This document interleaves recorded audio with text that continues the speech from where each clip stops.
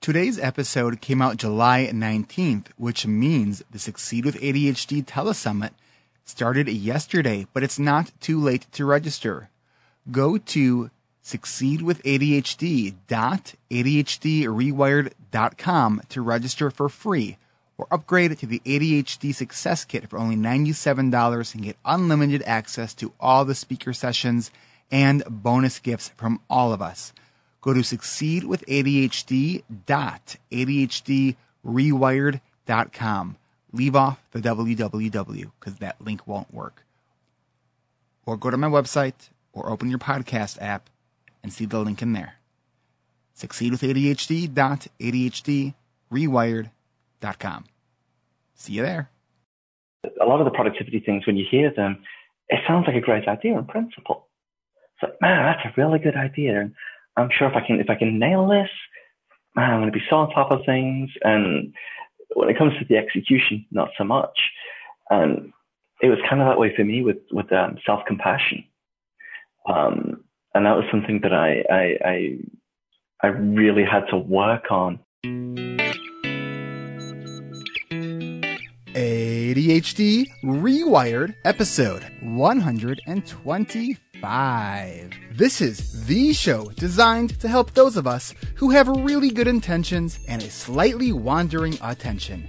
My name is Eric Tivers. I'm a licensed clinical social worker, coach, and consultant. We know that starting can be the hardest part, so let's get started. But first, let me thank our sponsors. Audible.trial.com/ADHD Rewired. Support for this podcast comes from Audible. Audible is offering listeners of ADHD Rewired a free audiobook download and a 30-day free trial. You ever wonder what books listeners of this podcast recommend? Find out at the break. Get your free audiobook at audibletrial.com/ADHD Rewired. Audible.trial.com/ADHD Rewired. Turn good intention into amazing actions with the ADHD Rewired Coaching and Accountability Group. This virtual, video-based group coaching program meets 3 times a week. Improve your productivity, develop better habits, experience the true power of supportive accountability from members of our own tribe. Learn, grow, and connect. Learn more at ADHDrewired.com. I hope to see you there.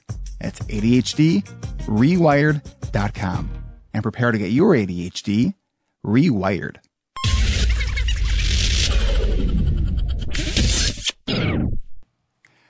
Welcome back to another episode of ADHD Rewired. We are here today in the virtual ADHD Rewired studios with my guest, Dan Spears. Dan is a 36-year-old native of Liverpool, England, who unfortunately does not sound like one of the Beatles. He emigrated to the U.S. in 2005, landing in Texas, then ventured north to Ohio in 2010, where he lives with his wife, 3 stepchildren, 2 cats, and according to Dan, a rabbit that hates him. Dan was finally diagnosed with ADHD in 2015. Dan, welcome to ADHD Rewired. Thank you for having me. I've been looking forward to this. Hoping it's going to be a fun experience. You know, Danny, you mentioned that since your diagnosis, you feel like you've been putting together this puzzle, but that you're not really sure all the parts came through. Can you tell us a little bit more about that? Yeah. So when I got the initial diagnosis back in the fall of last year, it was basically I was diagnosed by they had me go through a neuropsych test, which was 6 hours of word puzzles, number puzzles, visual puzzles, all kinds of things. And then it was, hey, you've got ADHD. Congratulations. Here's a prescription. Off you go. Okay. All right. Well, now what?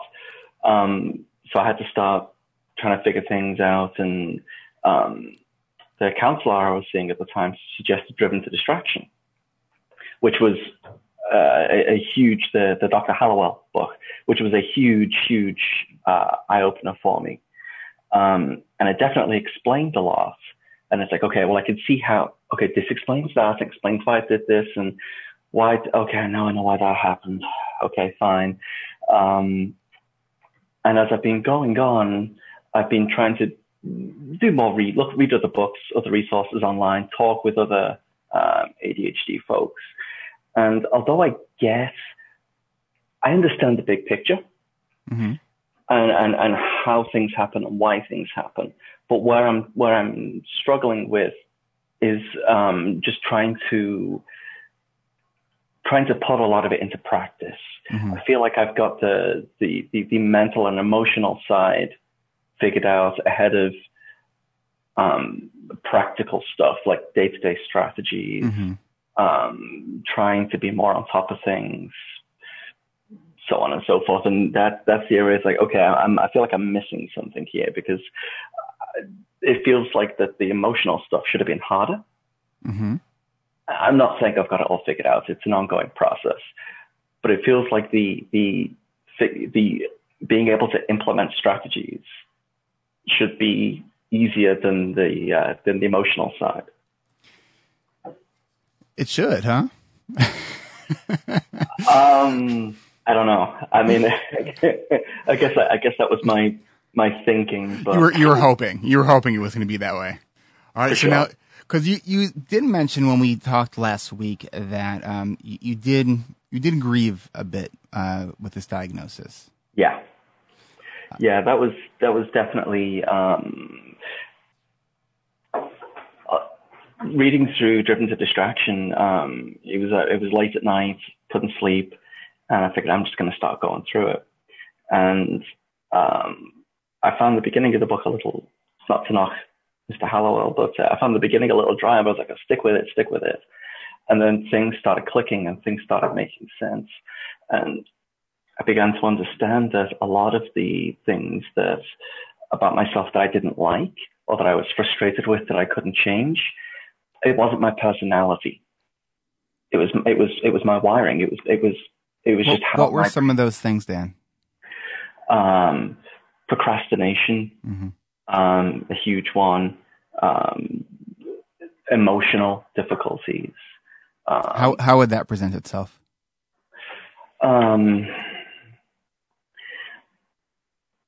I felt like when I had a strong emotional reaction, I wouldn't go from like 0 to, I'm working my way up. It'd be 0 to like 150, mm-hmm.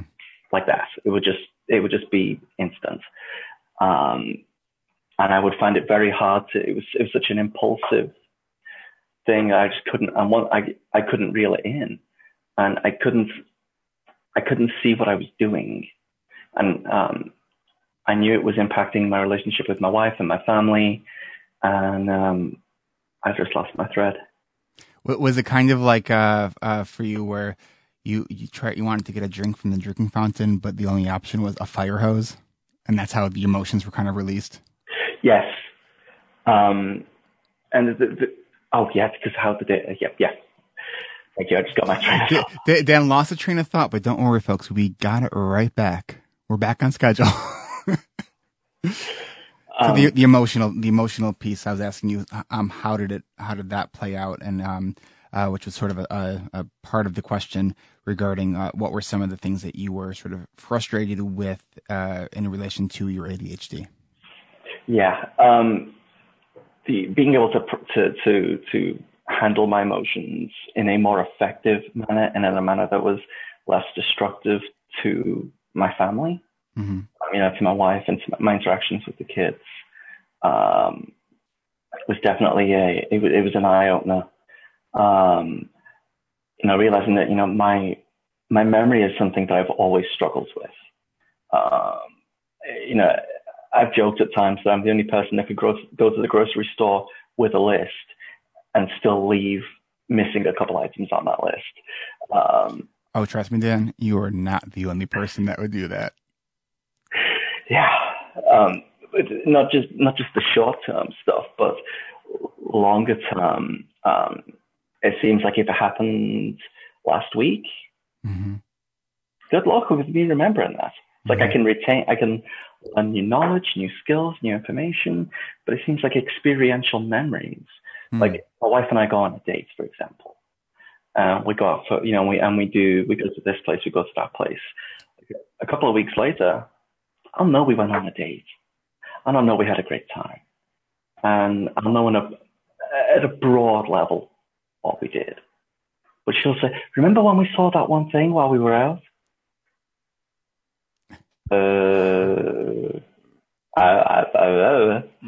Well, remembering people and thing, I know that us ADHD folks do have issues with our memories. But it seems like mine is more pronounced in some regards. Part of memory also has to sort of get into the brain to become a memory, right? Do you think that there's a part of that when you're talking about experiential memories, that your mind is in maybe 5 different places when you're experiencing something? I would say that was definitely, pre-diagnosis. Absolutely. I would say that was definitely a thing. Post-diagnosis, I've been on medication for a while now. I feel like it's better sometimes, and other times it's broadly the same. Mm-hmm. I'm not really sure. There's definitely validity in what you're saying. I feel like I still struggle with that even when I'm medicated. Mm-hmm. How are you with remembering names?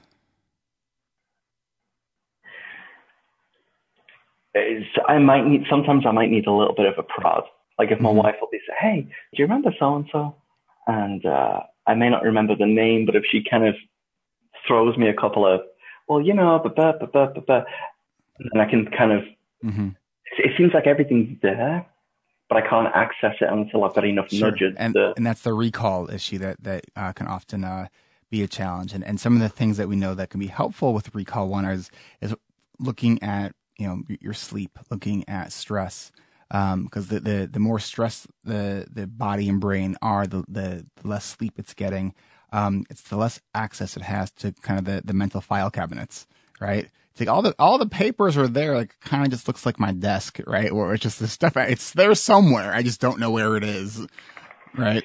So I was listening to a podcast this week, the Productivity Show, or by Agent Efficiency, I think that's what it's called.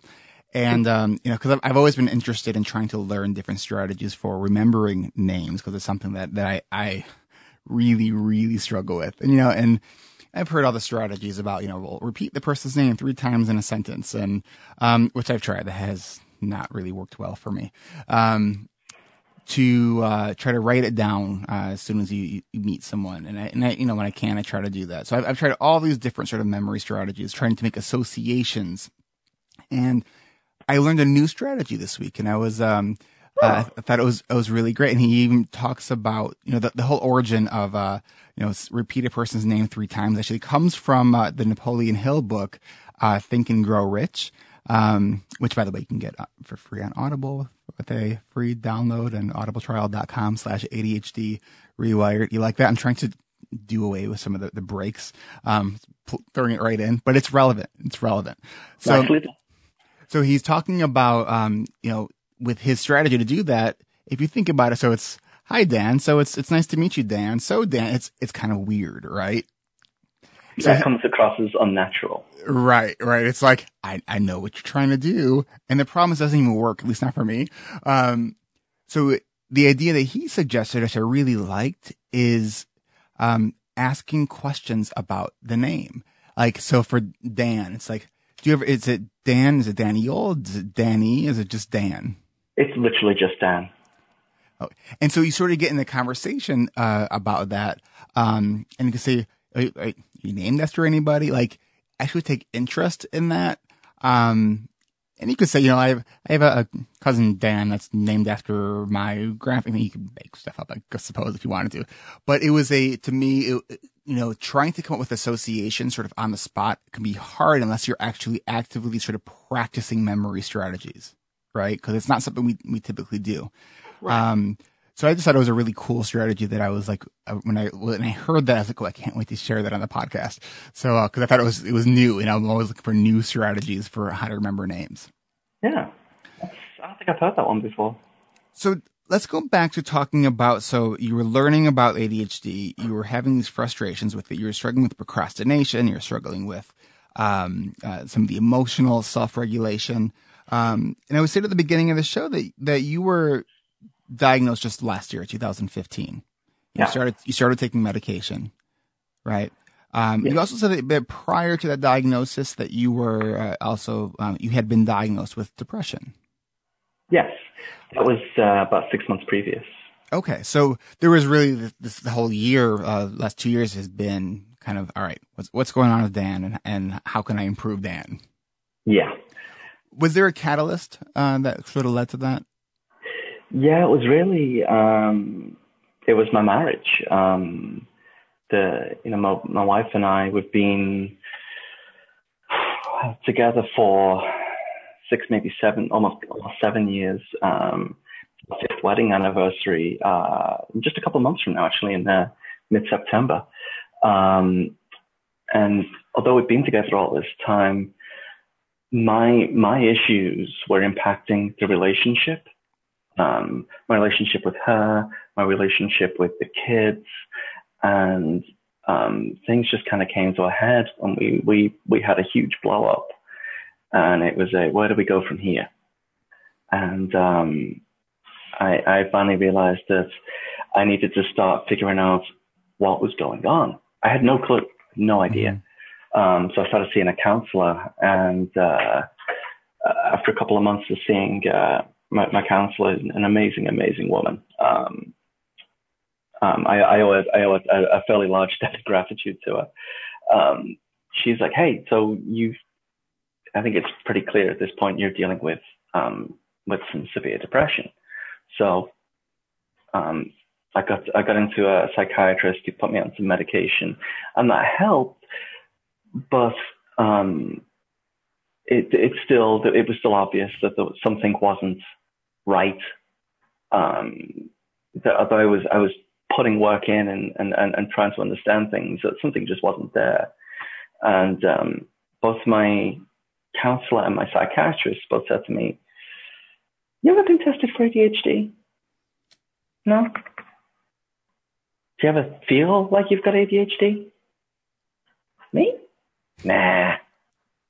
I go, "What about at school? Were you ever," and they asked, a lot of the questions that would probably pinpoint the hyperactive type. Mm-hmm. And I was like, nope.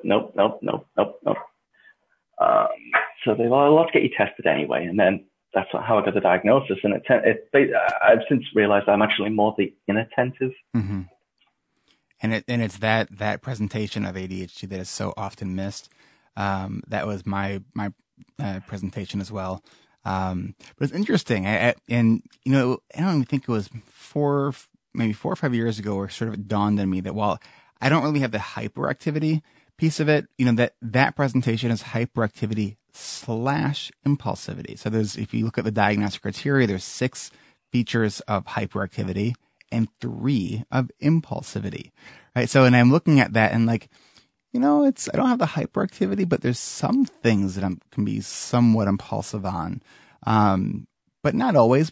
Sometimes it's like I overthink something and then I'm just like, oh, whatever. I'll just kind of move forward just so I can make the decision, even though it might not be the best decision. That's a strategy for me, or an issue for me that I've gotten a lot better at. But I think it's one of those things that we don't always think about when we're thinking about the inattentive presentation of ADHD, that you can still have some of those other features as well. And it's not a stable presentation, which is why they moved from calling it a subtype to a presentation, because we know that you can actually fluctuate like every 6 months between presentations. Isn't that fun? Whoa. I did not know that. Yeah. Huh. And it typically, though, it's going from the hyperactivity, impulsivity, to inattention, but not always, because sometimes people, when they're highly stressed or they're not sleeping well, for them, that can present as increasing those cognitive functions that are often associated with inattention and distractibility. But for some people, it presents as more hyperactivity and impulsivity when they're not resting and when they're not taking care of themselves. I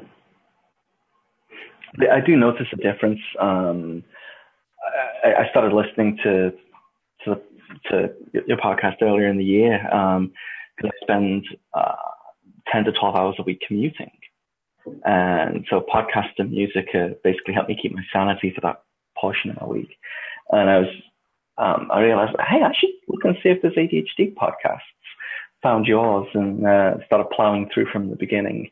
So I'll freely admit that I'm currently at about episode 20-something or other. Okay. But I did listen to some of the more recent ones here the last couple of weeks as well. But yeah, I've been trying to, because I thought, if I'm trying to understand this and I'm trying to learn as much as I can and work out, I should probably just start at the beginning and work my way through. So based on, you said you just recently listened to a couple of the more recent ones. Mm-hmm. This podcast seems to evolve every 40 episodes or so because I have ADHD. I'll get bored of the same format, and so I got to mix stuff up, right? And I think every evolution of that I've brought to the show, I think it's been good. So what did you notice from the kind of first 20-ish to the last few that you just listened to? It's a really weird thing, but well, maybe not, I guess, but the audio quality has certainly improved. Not that it was bad in the beginning, but like the theme tune for the show, the music that you play at the beginning,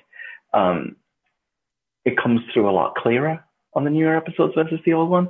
And it seems like it just seems like your presentation and I don't know, it just seems like you feel a lot more settled in it, which, I mean, I guess you would have to do it for a couple of years, but it just, I can tell that you've just kind of progressed and you've got to feeling more comfortable with what you're doing and the process. And yeah, it's been, and the ones I listened to actually were all longer ones.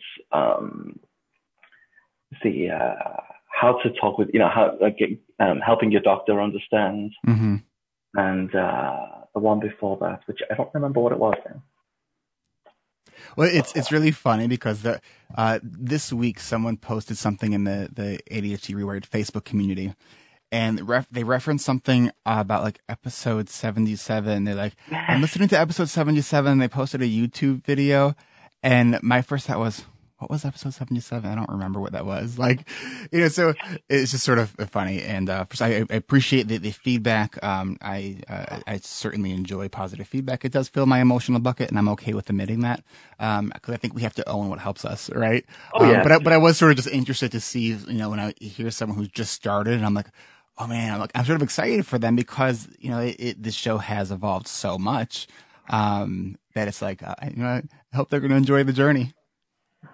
Oh yeah, I mean, I've certainly enjoyed everything that I've listened to. I don't think, as I'm going through and I'm listening to them, if I come across something where it's like, oh, that was really good, I'll like pull over in the car and pause the podcast and like make a little note of like, okay, this episode, this time frame, so that I can go back later and but when I've not got two hands on the steering wheel, and I can go back and listen to it more attentively. All right. So, that's cool that you take notes, on the podcast when you're listening to it.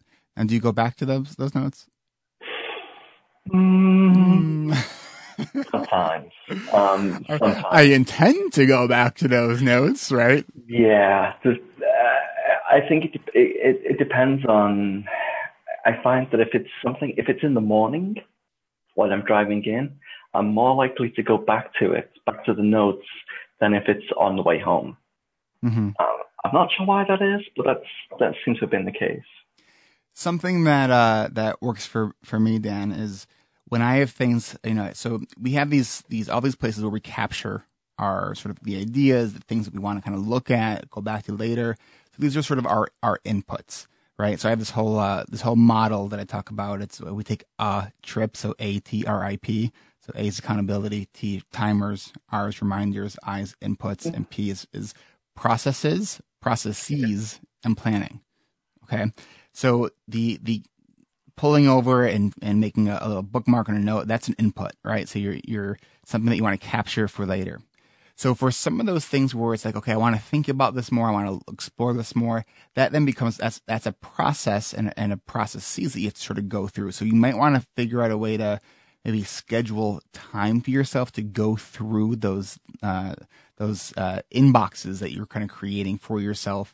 Because I used to be, I just had the longest to-do list because, especially with Siri, it's super easy to add something to your to-do list. What's hard is going to the to-do list and actually doing the things that are on that list. Yeah, the time scheduling is definitely something I struggle with a lot, and it's just down to the fact that I spend 10, 12 hours a week commuting. That does eat off a large part of my week. By the time I get home, I get home, dinner, any evening chores I need to do, spend time with the kids, spend time with my wife, and it's like, okay, it's time to go to sleep. And it's time that balance. Rinse and repeat. Yes. So you've been working on this ADHD for about a year. You said that you went through this grieving process, but you feel like emotionally you're sort of, you've accepted, for the most part anyways. Yeah. And you're learning some of the strategies, but you're having a hard time sort of doing the stuff, right? Which is the heart of ADHD, right? That we know what to do, but we're not doing what we know. And that's why accountability is part of the model that I've created, because you can have all of these strategies, all the productivity solutions, all the reminders, all the supports, all the scaffolds around you that support you. But it's that accountability. That's, I think, the missing link for a lot of the stuff. So what are some of the other areas that you are sort of, as you're exploring your ADHD, that you're sort of uncovering about, is this part of this? Is that part of it? Because we mentioned at the very beginning of the show that you're kind of piecing together this puzzle and you're not sure all the pieces sort of came through. What are some of those other pieces?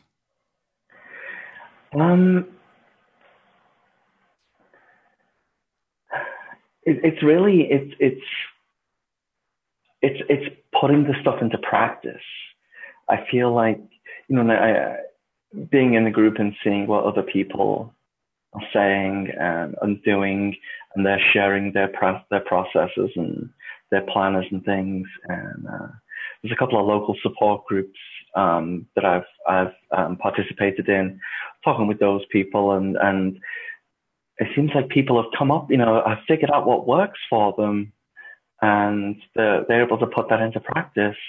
And I'm saying, how did you figure this out? I think the problem I have is getting started on figuring out what works for me. Sure. And when you said that, the first thing that kind of popped into my mind was how often I used to have that kind of thought too. And so I just want to really encourage you to just, when I say that starting is the hardest part, I mean, I think it really is. So if you could think of what is the first, even the smallest baby step towards starting, right? And know that you're probably not going to get it right the first, second, or even 15th time, right? But keep starting, right? That's what really helps us learn. It's the idea that failure is feedback, and I have gotten a lot of feedback in my life. Right? Oh, you and me both. So we start trying these different things, and they become our life's experiments, right? And we have to sort of approach it that way, because it's a lot of these productivity sort of strategies that help us sort of orient ourselves to time and tasks and priorities. We weren't taught them. They don't come naturally for us. And part of our kind of neurophysiology of our brain makes some of these things harder for us. So a lot of people want to sort of form these habits, right? Well, habits, they're great because now they're sort of automatic. That all takes time, right? We all, you and I both have a lot of habits. Not all of them are good, right? But we have a lot of habits. So in order to get towards automaticity, we have to repeat until we're not having to think about it all the time. So something I've definitely, occasionally to a fault and occasionally to a credit, is that I am stubborn about just keeping going. Whether it's a failure or a success, I just keep going and keep going and keep going. I think it's one of the reasons why my wife and I, we got from the point of, she deserves a lot of credit too, for multiple reasons. She's a saint. My wife too, by the way. Yeah. I think any non-ADHD spouse frankly deserves all the medals and commendations in the world. Just all throughout my life, whenever I've had challenges, which I now understand were caused by the ADHD, even though I've not liked the outcome, I've still gotten back up and tried again anyway, even if it's been the definition of insanity and I've done the exact same thing. There was one of the support groups, and it was something that I really liked. They were showing a webinar from Alan Brown, the ADD Crusher. Yeah, Crusher TV, and he'll be on the show again real soon. Oh, cool! I liked his. Although he might, based on when this is going to come out, he might have already been on the show. Okay, I'll have to keep an eye out for that. I've enjoyed the episodes I've heard with him on, and this particular it was a recording of a webinar he'd given previously. And he was talking about failure and to keep trying and whatnot. And there was a picture, those like successories where it's like a picture and some kind of motivational. Yeah. So like success, and it has like someone like at the top of the mountain, like. Exactly. Well, he posted one, and it was someone riding a bicycle in the rain whilst holding an umbrella. And as the picture was taken, they were in the process of going over the handlebars. And the caption underneath said, "I do not fail. I succeed in finding what doesn't work." And I loved that, because that's, for me, that definitely, I think it's a more humane spin on things, if you like, because that's something I've been bad about historically, is beating myself up when I forget to do something or I just can't remember something. The shuddy thinking. I should be able to remember this. Yes. I should be able to do that. And it's.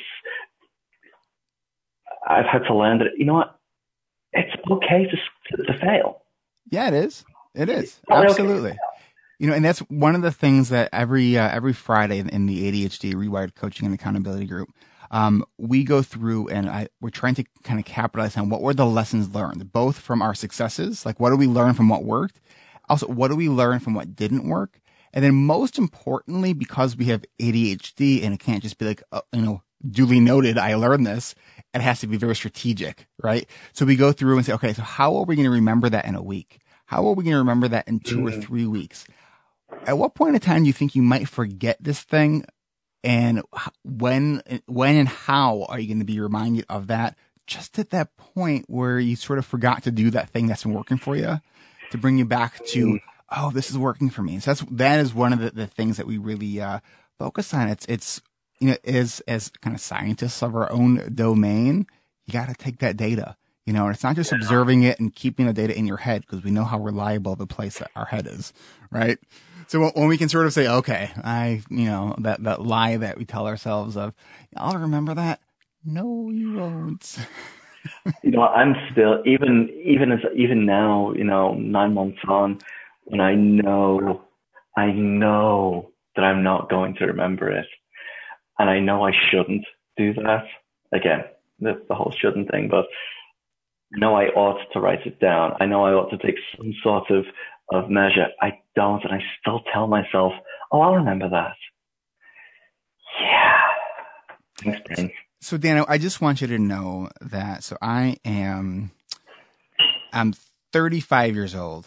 I was diagnosed when I was 19. I'm a licensed clinical social worker. I specialize in ADHD. I've been digging so far into the research on ADHD really for the last 7-ish years or so, right? And I did that at least 3 times today. Okay. So I think part of that is having self-compassion for yourself, right? Yeah.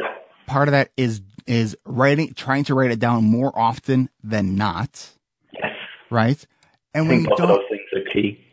right. And, when I was very aware of the fact that, okay, I really, this is something that really needs to get written down. And I'm observing the internal dialogue that I'm having with myself of, don't forget that. Oh, I won't forget that. That's really, I know I need to do that. Like, what am I thinking of? Of course I need to write that down.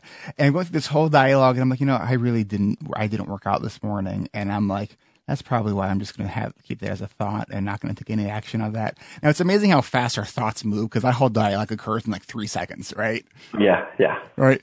But, when you start to pay attention to your thoughts, you also can then choose to pause, right? And say, okay, all right, I'll remember that. And as you're moving on, you say, pause, take that breath. All right, let me write this down. Right. And it's bringing in that pause, is bringing in that some of those kind of red flag signals to ourselves, and just trying to improve. We're not looking for perfection. In fact, I'm as I have said many of times on the podcast, I'm a perfectionist in recovery, right? Because it's like when you've struggled through so much of your life, right, and you finally sort of start cracking the code and you start to experience some success. Right. It's like, it feels really, really good. I mean, it's sort of like a drug, right? Yeah. And like a drug, you will continue to do things despite knowing that this isn't good for you. Right.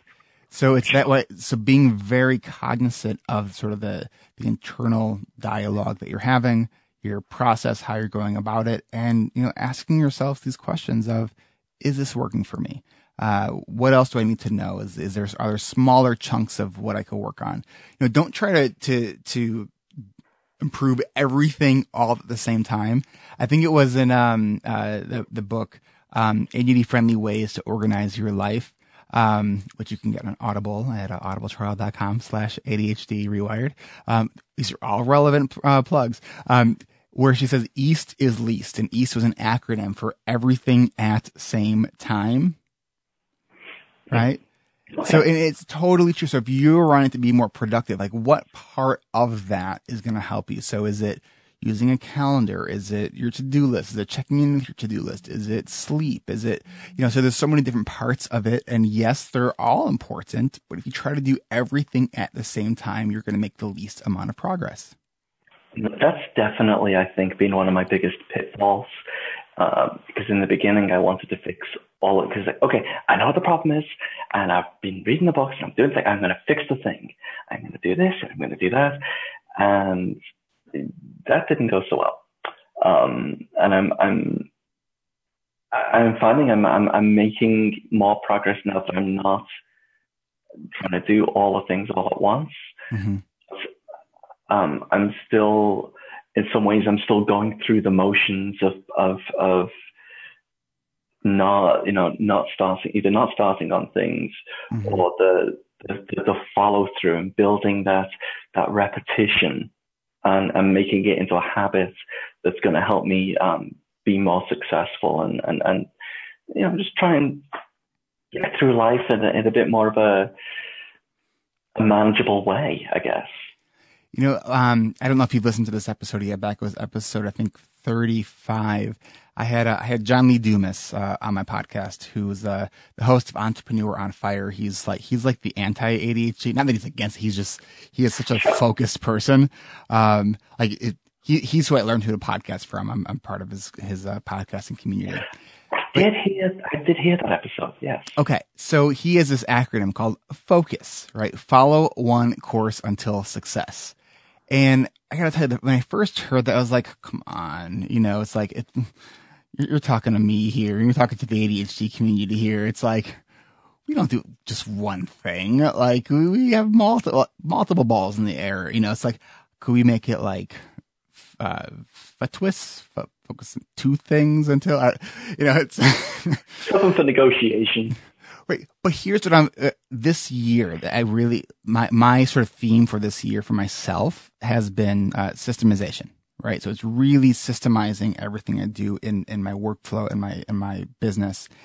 And part of that sort of came from from last year's sort of priority for myself. And that's learning to say no, and not taking on more projects and being overwhelmed, and which is still a work in progress. But the more I've been sort of doing this, and the more I've been narrowing my focus and not taking on more things, I'm starting to have that, oh, now I get it. Like, where at first it's easy to be very almost dismissive sometimes of some of these things that are kind of productivity based outside the realm of ADHD. But the more you sort of live it, the more you think about it, the more you try things on your own, you start to see that, oh, it does sort of make sense. These people who don't have these struggles and talk about these productivity things, and it's like, they actually do hold a lot of the secrets to like our own success. And I think that's been one of the big things for me is stepping outside of the world of ADHD and looking more in the world of just general productivity. Has been very, very helpful for me. And I sort of have to live through it and try it and experience it in order to sort of get it, so It's like when we try to do everything, we end up doing maybe many things, but not very well. So if you want to do one thing in an extraordinary way, you got to say no to a lot of, potentially good things. Yeah. The trying to focus the productivity things and trying to apply it, in a roundabout way. That's something I like. A lot of the productivity things, when you hear them, it sounds like a great idea in principle. It's like, man, that's a really good idea, and I'm sure if I can nail this, man, I'm going to be so on top of things. And when it comes to the execution, not so much. And it was kind of that way for me with self-compassion.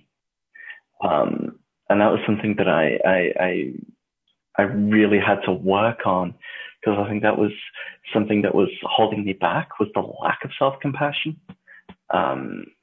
And it's like, okay, it's taken months to get to the point now where I can have that for myself. But in the beginning, it just seemed like a bunch of tree-hugging hippie nonsense. It is not tree-hugging hippie nonsense. That's all. Speaking of tree-hugging hippies, this Saturday I'm actually going to the Fish Show in Chicago, which I'm really, really excited about. Totally tangential, unrelated, but I just wanted to mention that because I'm really Fish the band? Yes, Fish the band. PH. Yes. Yeah, one of my coworkers is a huge fan. Has been to 80 some odd Fish shows. Nice. Yeah, he's big time. So yeah, every so often we'll just hear from the other room strains of some live Fish show or other coming from the desk. Awesome. Like, the guys who are jumping on trampolines simultaneously and flying on stage with the flying hot dog. Yes, that's what happens at a Fish show. So, speaking of nothing related to ADHD, what I want to do is we're going to take a really quick break. But when we come back, Dan, I'd like to help you get your ADHD rewired and invite you into the ADHD Rewired hot seat. You up for it? Yeah, absolutely. All right. We will be right back. Are you curious about what audiobooks other members of the ADHD Rewired community listen to? A number of ADHD Rewired listeners and community members, including Coach Jane Milrod, who you might remember from episode 66, suggested a book I listen to and personally recommend, and that's The Power of Habit: Why We Do What We Do in Life and Business by Charles Duhigg. Duhigg breaks down how habits work and why we can't really just break habits. We need to build them on top of old ones. This is not just a book that explains how habit formation works from a behavioral or neurological perspective, although it certainly does do that. It does it all through the lens of storytelling. Jane also recommends pairing The Power of Habit with Kelly McGonigal's The Willpower Instinct, How Self-Control Works, Why It Matters, and What You Can Do to Get More of It. Jane said that these two books together will provide you a roadmap for shifting your default pattern in a more productive direction. The Power of Habit and The Willpower Instinct are this week's listener recommendations. Add these to your listening list, and if you haven't taken advantage of your free download yet, consider starting with The Power of Habit and get it now for free by going to audibletrial.com/ADHD Rewired. Get a free audiobook download and a 30-day free trial. Feed your brain. Go to audibletrial.com/ADHD Rewired. audibletrial.com/ADHD Rewired. Support for this podcast comes from the ADHD Rewired Coaching and Accountability Groups. Registration for this fall's ADHD Rewired Coaching and Accountability Group is just 5 weeks away. Have you set your reminder yet?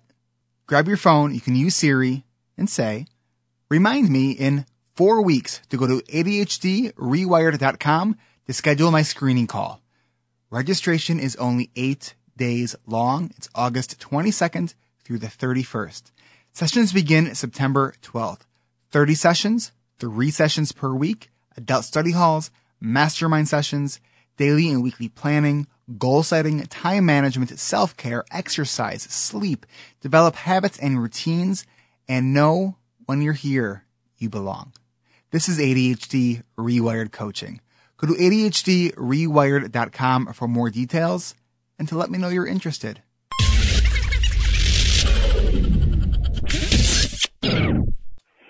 And we are back with Dan Spears. Dan is going to be sitting in the ADHD Rewired hot seat as we help him get one part of his ADHD rewired. Dan, lay it on us. What is it that we can help you with?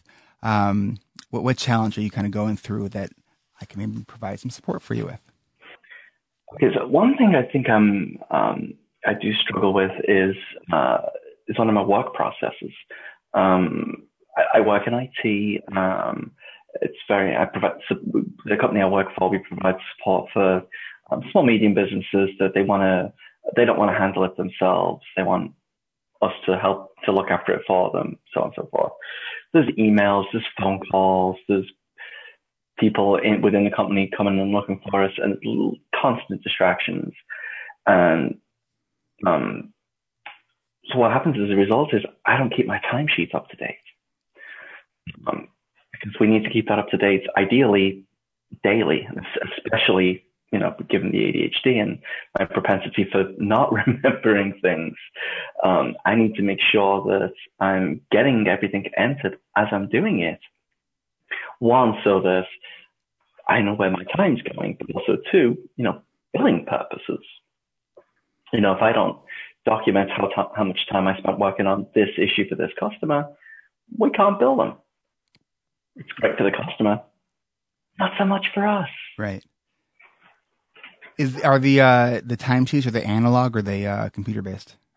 They're computer based. So some of it is automatic up to a point, insofar as if I put an entry in a customer's ticket for their issue, then it will automatically update my timesheet. But if I spend half an hour just doing some digging, trying to get more into a problem, find out what's going on, find out why, and I don't make a note of that time somewhere, that time doesn't get captured necessarily. I may remember it after the fact, 2 days later, or at the end of the week, or the Monday the week after. I'm looking back and I'm going, oh my goodness, I haven't thought this since Tuesday. And I'm sitting there and I'm trying to figure out what I did and when, and it's stressful. I'm not gonna lie, it's stressful, and I know my boss is it probably stresses him out too. All right, so I have a couple of questions. So first, how long does it take you to make an entry into the computer-based tracking system? A minute or two, depending on how much detail I'm having to put into the entry. Okay. So a minute or two. It sounds like you're not fully sure, but it's sort of your gut. It varies. Again, it just depends on how much I'm having to document for the time at hand. How many steps are involved to be able to access where you enter the time?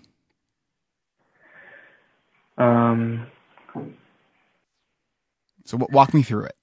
Sure. So if I have the ticket open in front of me, then I have to scroll down to the relevant part of the ticket, hit the, and there's like a public facing notes, internal facing notes, and a resolution section. So I have to choose the relevant section of the ticket notes, hit the time entry button, put in my start time, my finish time, and then whatever my notes are for that, research this issue, found this out, found that out, tested this, did the other, cursed Microsoft under my breath. They keep me in work. We could actually eliminate that stuff if you want to. It's like when I tell kids when they're complaining about when homework is an issue, and the homework takes 15 minutes, but it takes them an hour because they spent 45 minutes complaining about it. And I tell them, I can drastically reduce your homework time. You just cut out the complaining time, and you got all this free time now. Yes. Now, okay, so you have to scroll down. You got to hit that choice of 3 different things. You have to enter your start time, your finish time, your notes. Was there anything else? No, at that point, I'm good. I can hit save. Okay, I can so move. it's 6 steps, right? Now, and if you're not doing it sort of as you go through, through your whole process, now you're having to use sort of working memory, right? So you have to sort of keep some of this information in mind, which is sort of taxing your executive function. So you have a sequential, a multi-step activity that you have to do that involves working memory, and it involves recall, right? Yes. Okay, and it's something that sounds like it's sort of outside of the actual system that you do. So it's like this, it's like a sidecar in a sense. It sort of comes along with you, but it's not actually integrated. Yeah, that's fair to say. Okay. Now you did say that some of it is automated. Other than when you open a ticket, are there any other parts that are automated? Not really. I mean, when I say automated, like if I'm actively, let's say, Eric, you called me for help. Mm-hmm. I start a ticket, and then we spend 10, 15 minutes. I fix the issue. You're happy. I'm happy. We get off the phone. Well, as part of that process of me documenting it, all that information is going to be automatically captured just by me doing the thing. Okay. If I so it's when it's an incoming call. Yeah, if it's an incoming issue, yes. But if let's say I've got a spare 20 minutes to work on something else, that's where the problem comes in, because I might think, I can work on this. Okay, so let me ask you. So when the something else, what is that triggered by? Is it a task list that your boss is sending you? Is it what is it? What's the trigger? It'll be either me just remembering, just kind of like that. Oh yeah, I've got this I need to work on, or I will manually go look and see what I have on my docket and. Okay, yes, I need to figure out some more on this, or just looking to see what's assigned to me, basically. Okay, and are you using any kind of task management system? No. Okay. I mean, it's a system that I can, with by 2 clicks, see exactly what I have to work on. Okay. And then it's just prioritizing and I need to work on that one. Okay, so I'll start working on it. But then that's the point that I should start. Okay, I started on this at 1:00. Mm-hmm. Right? And then make notes as I go, and then make a note of my finish time. And I have done that at times. It's the consistency. Okay. And a lot of times it seems like a lot of effort. Sure. Okay, so let me ask a few more questions. At your desk, how many screens do you have? 2. 2 screens. Are you often using both screens? Yes. Okay, what are they dedicated for? One screen will generally be the ticketing system, so I've got it in front of me at all times. And then the other screen will be email, chats between other team members, and my web browser, so I can be looking up things and. And how big are your screens? That's a fine question. They're a pretty decent size, like 19 inches or so. Could you have a dedicated space on one of your screens that keeps your timesheet open at all times?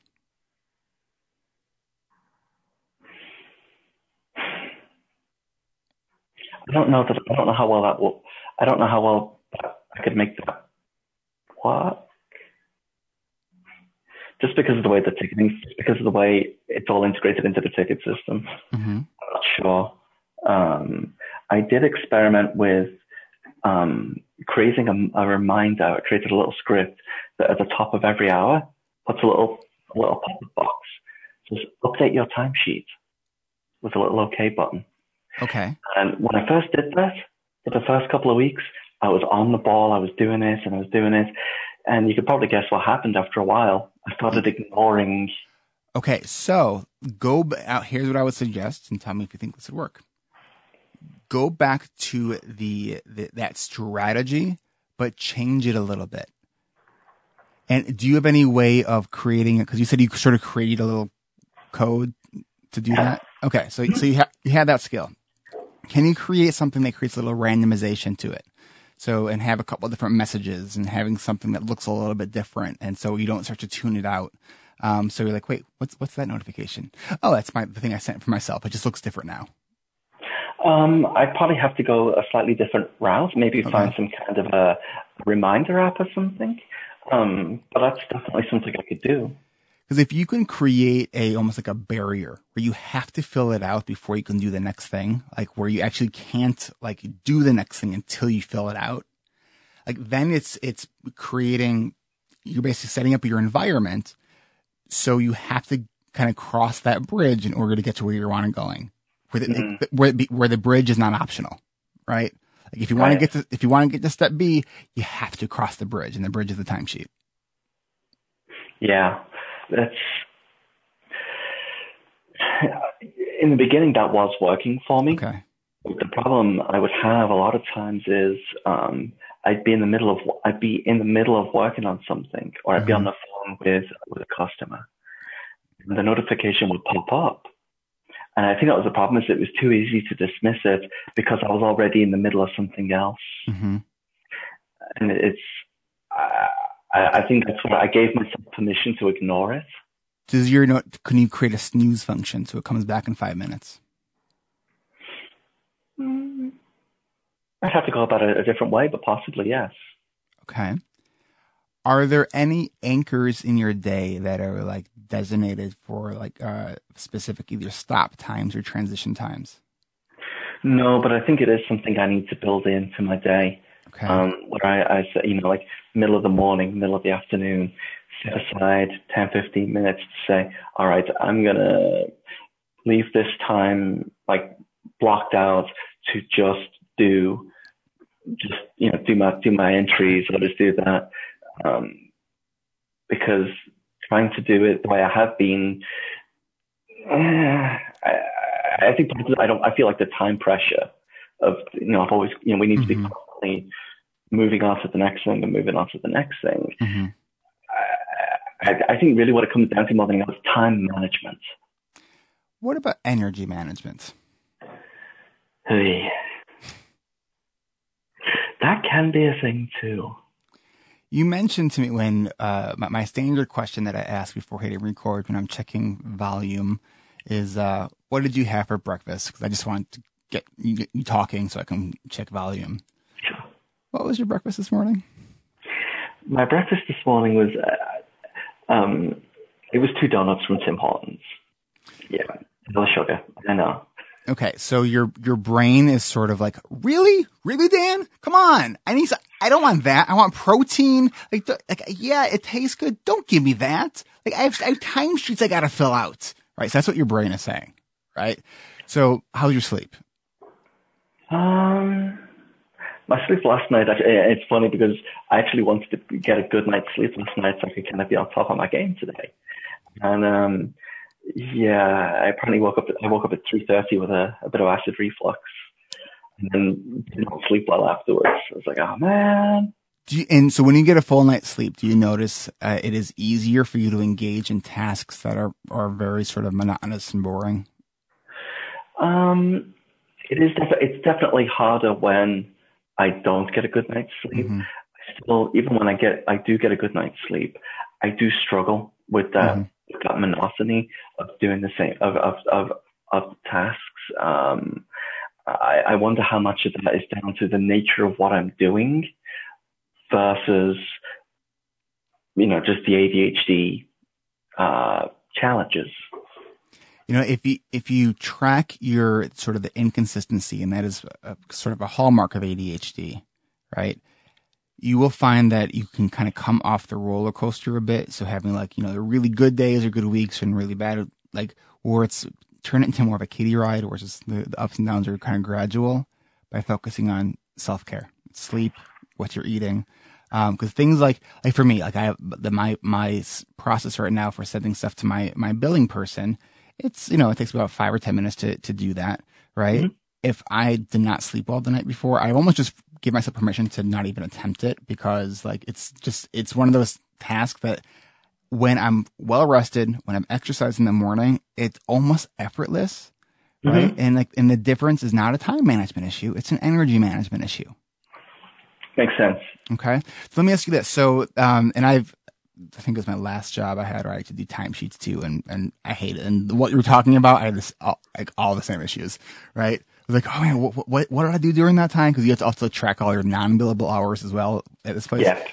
So do you think that you would be more likely to track stuff if you had an analog, version of your system, at least to capture the, who you're working on stuff and for how long, and then transfer it at the end of the week? Do you think you'd be more likely to do that? Potentially. I did do that for a while. I would keep a small notepad, pen next to my keyboard. And when I started work on something, I would make a note at a time, and leave a space for my finish time. And then, jot down some notes so that I knew that when I came back afterwards to fill it in, if I didn't do it there and then, I at least had the precis that I could put it all together and get it entered. Mm-hmm. And I fell off the wagon. And then that's when the reminder thing came up and I fell off that wagon too. Okay, so what I'm hearing is that you've developed a number of different strategies that worked for at least a few weeks, and then you sort of fell off the wagon. Correct. Okay. So have you ever tried to, when you're trying a new strategy, if you are sort of cognizant of sort of the shelf life of the strategy? I kind of think about, strategies for people with ADHD is sort of like organic fruit, right? It's better for you, right? But the shelf life is not as long. Right? So because your fruit rots doesn't mean you stop buying fruit. It means you just go get more fruit. Right? Okay. So if you create a reminder for yourself, so let's say you go back to, and if you have a number of different strategies that you've used before, you can cycle them throughout. So, let's say a strategy works for you for about 3 or 4 weeks. Okay. And let's say you have 4 or 5 different approaches that have worked for you for a few weeks. Right? You can create a rotation in a sense. You don't have to keep reinventing the wheel in a sense. Oh. And then when you start a new strategy, create a reminder for yourself in 3 to 4 weeks, letting you know, kind of reminding you, okay, it's been 3 or 4 weeks since I've started this. Am I still using this? Do I need to shift my system? Sometimes just that question of awareness of, okay, it's been 3 to 4 weeks. Do I need to shift my system? When we're actually consciously aware of that, and we're aware that, okay, here's my sort of point where I start to fade out of this certain system, one of two things will happen. Either we are very aware of it and we shift systems, or we think, shifting systems is actually a lot more work. I'll just, I'll keep this one going for another 3 or 4 weeks, and then it repeats itself. That's really good.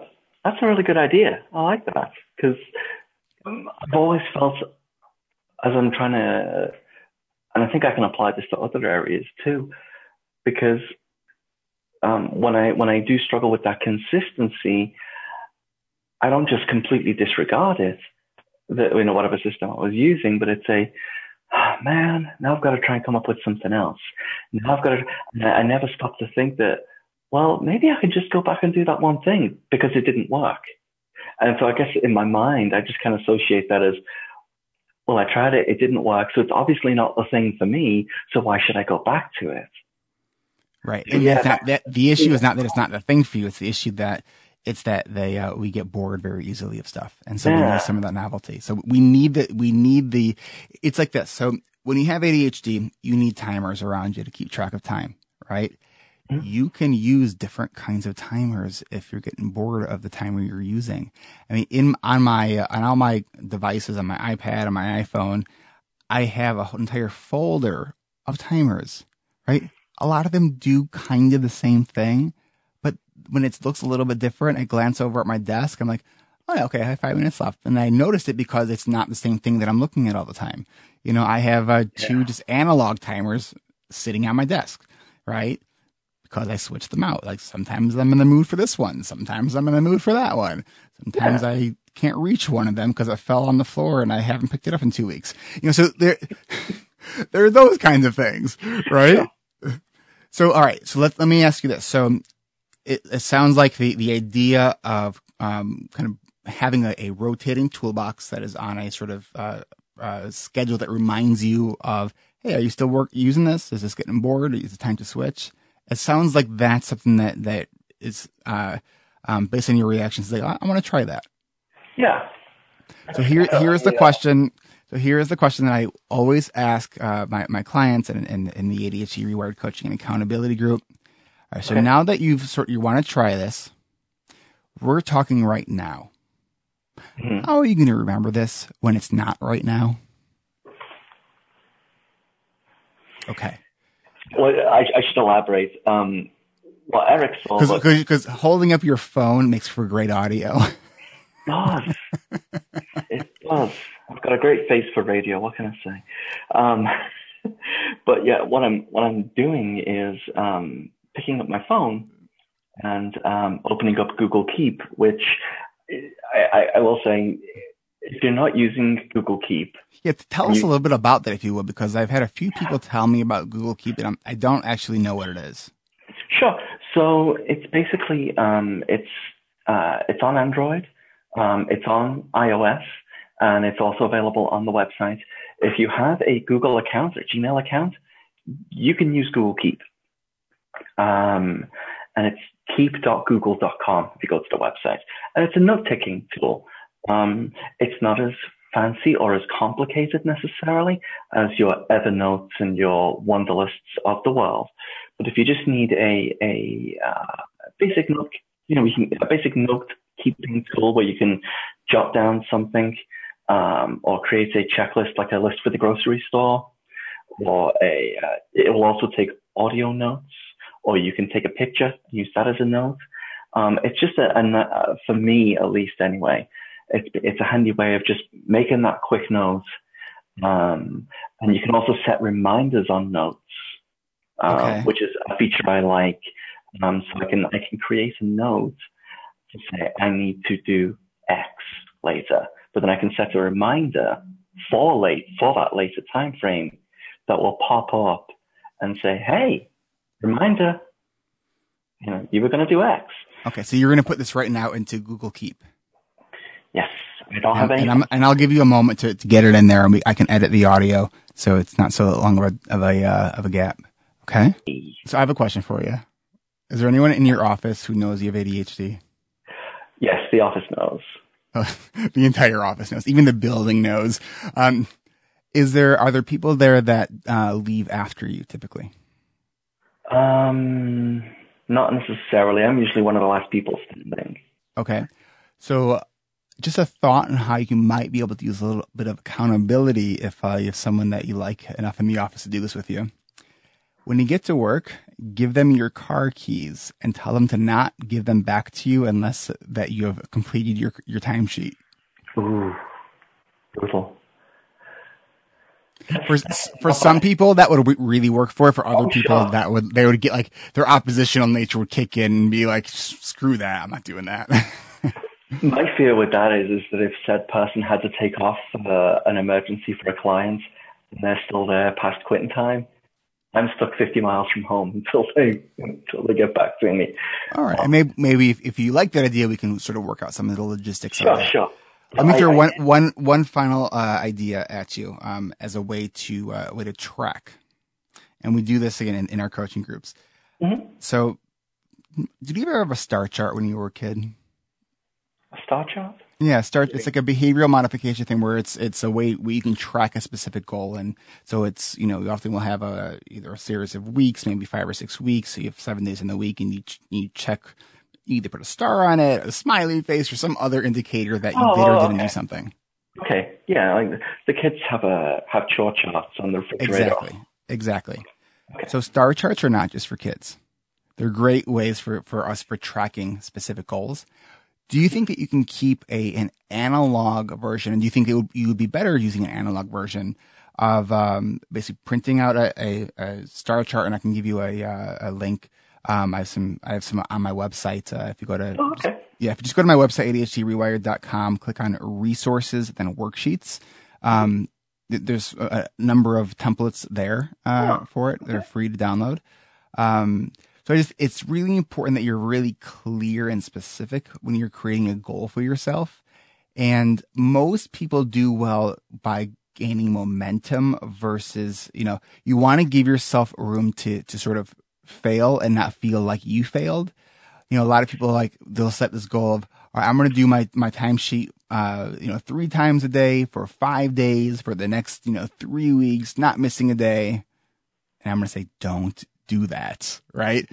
So I would ask you what's your current, what are you currently doing? So let's say you do it, you're consistent maybe once every couple of days, right? What is your track record right now? Like how long will go from you using your timesheet?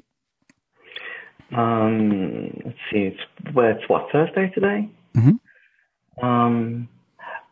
Thursday, June 23rd, when we're recording this. Okay. So my in the moment stuff is all in there, but the filling in the blanks I haven't got any of it for this week filled in. I have no problem with missing that.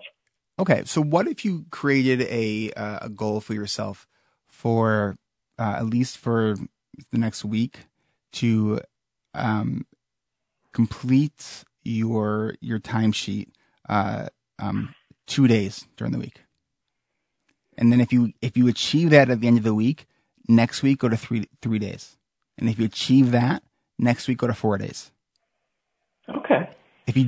And on that process, if you miss your objective goal, stay with where you're at. Okay. Rather than don't move up to the next level until I'm succeeding at the one I'm at. Right. And if there's 2 weeks in a row where you don't hit it, come back down one. And if you're not getting it then we might need to relook at how you're doing it. I like the sound of that. That's, yeah. It's certainly better than the way I've been trying to do it. Let me get this spin in your head, right? Yeah. Yes, it would be spinning if it was possible. So and I'm just trying to really think through this too, just to help you set yourself up for success. It's not so much when an incoming call or email comes in that you're responding to. It's I have this thing that I just sort of thought of that I had to do for this client, and now I'm going to start doing it. Yeah, it's the coming back to things. Where it's, let's say I started working on something and I hit a stopping point, or I had to move to something else because it was time sensitive. When I'm coming back to that thing later on, mm-hmm. that's usually where the problem comes in. Would a program like Rescue Time help you? Rescue Time tracks everything you're doing on your computer. I don't think I'm not familiar with that one. So it's really, I mean, it's a freemium kind of software where you can use a free or paid version. Sure. The thing that I really like about it is, where at the very least, it will help increase that self-awareness of what am I doing? How often am I shifting between programs? How long am I on that program? And you can even set goals on that. You can actually, your timesheet is tracked in what program? It's tracked within the ticketing application. Okay. It's just all one.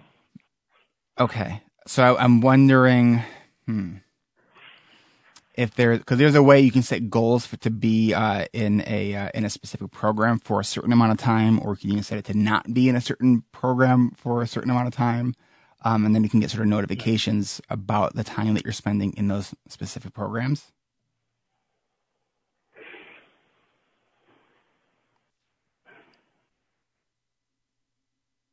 I just lost my train of thought. I was either thinking you're either really deep in thought, making some connections, or you're just watching the train of thought just go away. I missed the train. I was kind of like 1 foot on the train and then jumped off because the platform was over there as it pulled out the station. Squirrel. We're talking about tracking time on Rescue Time. I think I could definitely use it from a big picture perspective. Mm-hmm. I don't know how granular I can make it with regards to the ticketing. Well, actually, I might be able to, because you said it tracks websites and things, mm-hmm. right? Mm-hmm. Depending on how, because normally I just do everything through the application, but there is also a web-based portion to it. So if the time tracking has a specific identifiable URL, then I can say, how much time am I spending on here? If I do Dan, could you designate the application only for one purpose and the website part of it only for time tracking, or vice versa? Is that something you can do? I don't see why not. Because I think that would potentially make the tracking piece of it work for you. Yeah. That may be a better way of doing things. So with something like that, when you're creating a new rule for your system, I would, something that works for me is to put like a sticky note on my computer that sort of has that rule on there. That like, so the application is for the ticketing, website is for timesheet. And so so you're not having to like rethink. You're like, wait, I was going to do one for the other. Wait, which one was it? I did it yesterday. Don't make it where you have to think about it, right? Right. Yeah, I get space in the bottom. My monitor is usually the bottom. My monitor is on like arms, so I can move them around. Typically, from week to week, there's a litany of post-it notes of I need to remember to do this. I need to remember to do that. Did I do this thing? Call this person back. So if we were to follow up with you in about a month from this recording, what would you like to be able to share with listeners as far as your progress? What do you want to be able to say? I'd like to be able to say that definitely 3 times a week. I'm getting it done every day. I mean, in the absolute ideal world, I'm getting that puppy done every day. It's complete and all the rest of it. But being more realistic, I think if I'm consistently getting it done 3 days a week, and that I'm maybe I've rotated through a system. I've gone from one system to another system to help keep it fresh. I think that's it feels like a reasonable, achievable goal. So I'm going to put in my calendar to follow up with you on July 14th. Okay. And I'm going to put a note on the same date. That's Eric is going to follow up with me. Eric is going to follow up to see if I'm being effective with my strategy. Strategy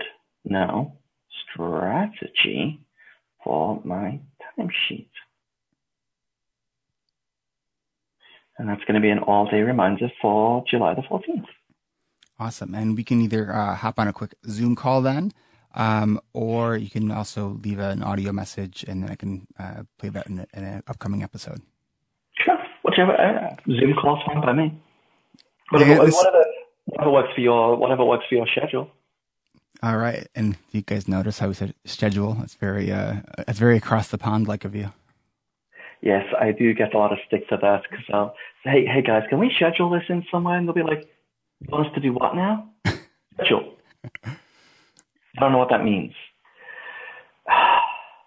Schedule. See, we understand you now. Swines. Yes, I do occasionally get a lot of good-natured flack from my colleagues for pronunciations, turns of phrase, things like that. It comes with the territory, I guess, of being an Englishman in America. That's fun, though. It's fun. Now, this has been fun, Dan. I hope that this is helpful for you, and thank you for sharing your story and your journey with us. Well, thank you for having me on. It's been very enlightening, and I'm looking forward to putting this into practice and letting you know how it turns out. Any final thoughts you want to leave listeners with?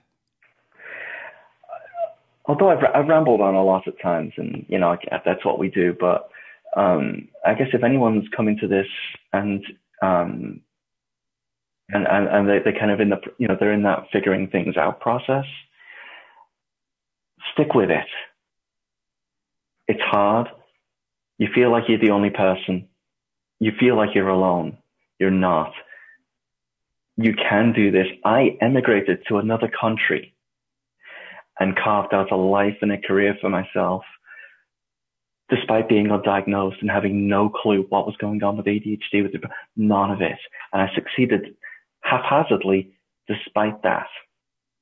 So if we can succeed despite our problems or our limitations, then imagine how much more we're capable of once we understand it. I'm just on the tip of the iceberg, and I'm already in a much better spot than I was 12 months ago. Don't give up. Just sheer bloody mindedness and perseverance. Sheer bloody mindedness? Sheer bloody mindedness. You just had this brilliant, eloquent kind of final thought, and I step in and just trip over myself. So let's just finish it right there then. Dan, thank you so much for sharing your story and your journey, and for stepping into the ADHD rewired hot seat to help you get your ADHD rewired, because I know that your story is also helping other people rewrite their story. Thanks, Dan. Thank you, Eric. It's been a pleasure. Bye-bye. This has been Eric Tivers, and I want to thank you for listening to another episode of ADHD Rewired. If you're new to the show, welcome. We are more than just a podcast. We are a community focused on learning, growing, and connection. You can learn more about us at ADHDrewired.com. You can find additional resources for each episode, join our private Facebook group, learn about the ADHD Rewired Coaching and Accountability Group, join the email list, schedule a free consultation with me to learn more about my services, or even schedule with me to be a guest on this podcast. It's all at ADHDrewired.com. Season 7 of the ADHD Rewired Coaching and Accountability Group starts September 12th. Supercharge your productivity. Experience the power of group coaching the ADHD Rewired way.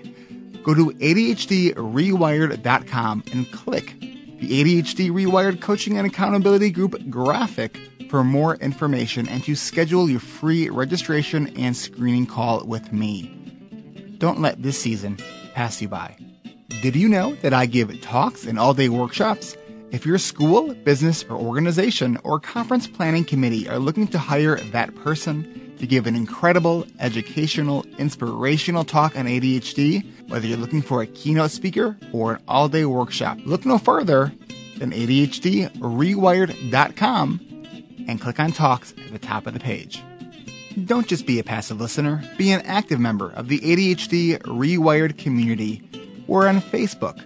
You can like our page, but submit your request to join our free and growing community. Watch for a message from me on Facebook because I screen everybody before they come into the group. Help spread the word. Hit the share button right there in your podcast player, and you could send this to a friend, post it on Facebook, Twitter, or your favorite social media channel. And if you're in any other ADHD-based group online, don't be shy about mentioning this podcast. We're all looking for resources. Tell your clients about it, tell your therapist or coach about it, and tell them that their clients will like it. And if you go to a local support group like Chad, mention this podcast at your next meeting. And if you want to let me know how you shared it, send me a message at ADHDrewired.com or message me on Facebook or Twitter. I'm at Eric Tivers. You can also help people learn about this podcast by leaving an honest rating and review on iTunes or Stitcher. Go now or set yourself a reminder, and then, after you do it, give yourself a pat on the back, or maybe even a gold star.